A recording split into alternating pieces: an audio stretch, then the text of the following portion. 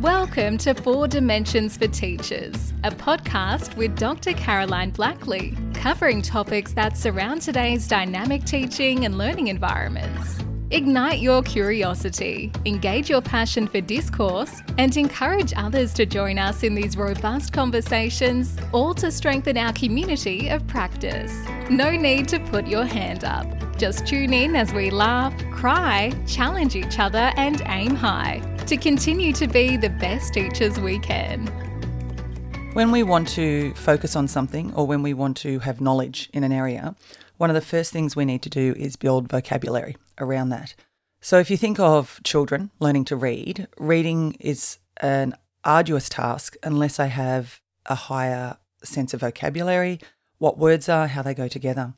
Adults are no different. If we want to step into a new way of thinking, or if we want to step into a different way of working, we need to start with building the vocabulary, the common language around what it is that we do. When we have a common language, we firstly raise the bar for accountability because we're all consistent or consistently understanding the same themes or the values that drive for us as teachers the school that we work within.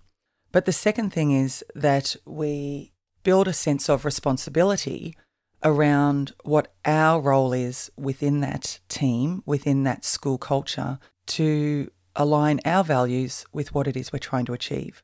Now, every school has at its forefront or its main message agenda is student outcomes. Our purpose is to educate, and to do that, we need to have productive teaching and learning spaces.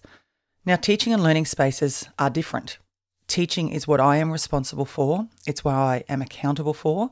And often I found in my research it was the place that caused frustration for teachers, particularly in the area of classroom behaviour management, because we feel that when students disrupt that accountability, that responsibility we have in teaching all students, we raise our negative affect. Frustration, anxiety, stress become related to our feelings in that classroom.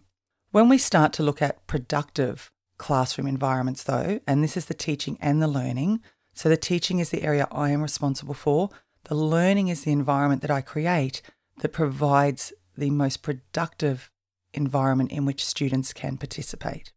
Part of our role is to ensure every student has access to that learning, and hence we need to look at the way we set up our environment, the way that we interact with our students, every single student, that we move them towards that productive teaching and learning environment.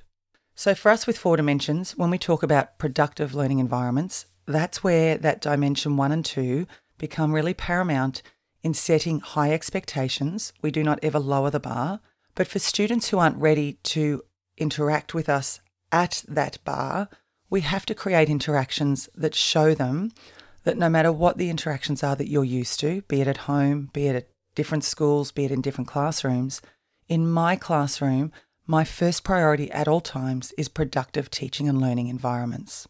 What this will do, it will influence the decisions you make and the way that you interact with your students.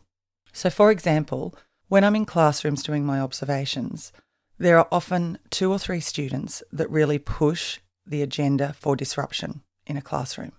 Now, in some classrooms, it feels like there's 10, 12 or 15 students, but there will always be a few, just a few, who are the ones that start, that initiate, or that intensify the disruption or the disruptive behaviours in a learning environment. Now, for us as a teacher, we do get to choose our narrative and we get to choose the way we interact with students. If we truly wish to create productive teaching and learning environments, we will choose to step into every interaction with a green footprint. That is, we step in restating our expectations or interacting with students who are meeting those expectations. The green zone is based in Dimension 1 and Dimension 2. This doesn't mean that we don't use Dimension 3 and 4, which is redirection and follow through, but the second thing that is paramount in classrooms that are productive in their teaching and learning are teachers I have witnessed over and over again, over 8,000 observations. They choose to redirect students in a less public nature. So our interactions do not stop or interrupt the flow of learning. Now, Csikszentmihalyi was a wonderful man. I love reading his books. He coined the term flow and looked at it with athletes and musicians. Now, flow is about that sweet spot where you almost aren't thinking about what you do. So I agree with the term flow in finding a sense of balance, in finding a equilibrium in which we do not distract from the learning through managing behaviour. But I differ from his theories around it in that for teachers, we want to keep a sense of conscious awareness in everything we do. Because when we're highly aware, it provides us with the foundation to reflect in the act of teaching and change our interactions with students. So if you want a productive teaching and learning environment, if you are looking for productive practices, then how do you keep curriculum at the forefront of every conversation? We have a nice little 3-step process with 4 dimensions, ERR. Expect, reinforce, reduce the public footprint. Now, it doesn't always go in a linear fashion.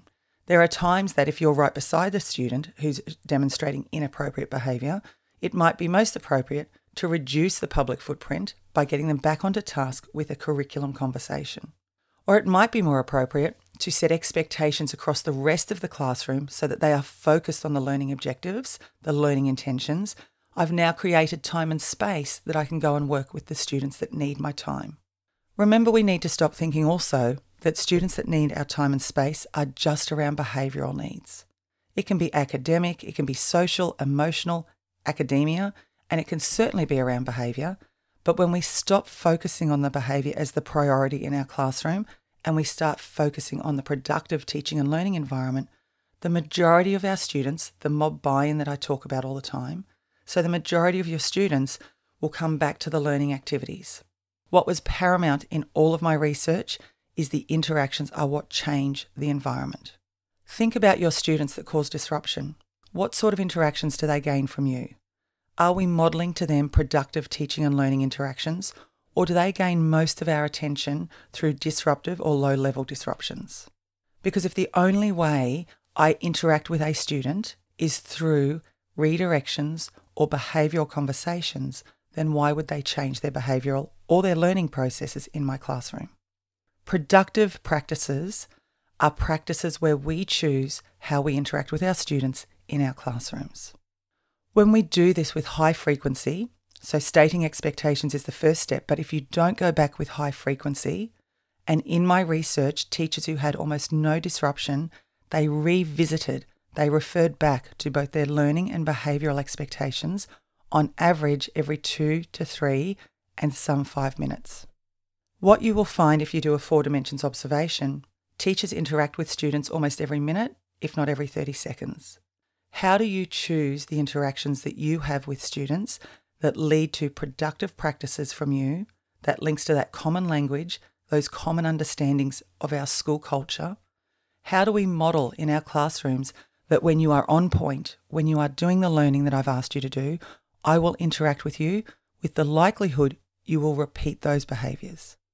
Students who demonstrate disruptive behaviours have 86% more chance of having an interaction with a teacher around disruption rather than learning conversations. So sometimes we have to create those opportunities. Let's give our child a name, our student, Tom. If Tom is the student that can only keep his impulsivity in check for 30 seconds, 2-3 minutes, if I see him with his pen in his hand and I have seen him doing the task I have asked, that is the time to put that soft summer rain, refer back to your expectations for learning or behaviour across the classroom. Guys, I'm looking for people who have pen in hand, started writing. I have created an opportunity to, for the first time today, interact with Tom around a learning behaviour. Productive practices are about creating opportunities to interact with students, and from that we create the productive teaching and learning environment that we are looking for. I hope this has been helpful. Look forward to catching you on the next podcast.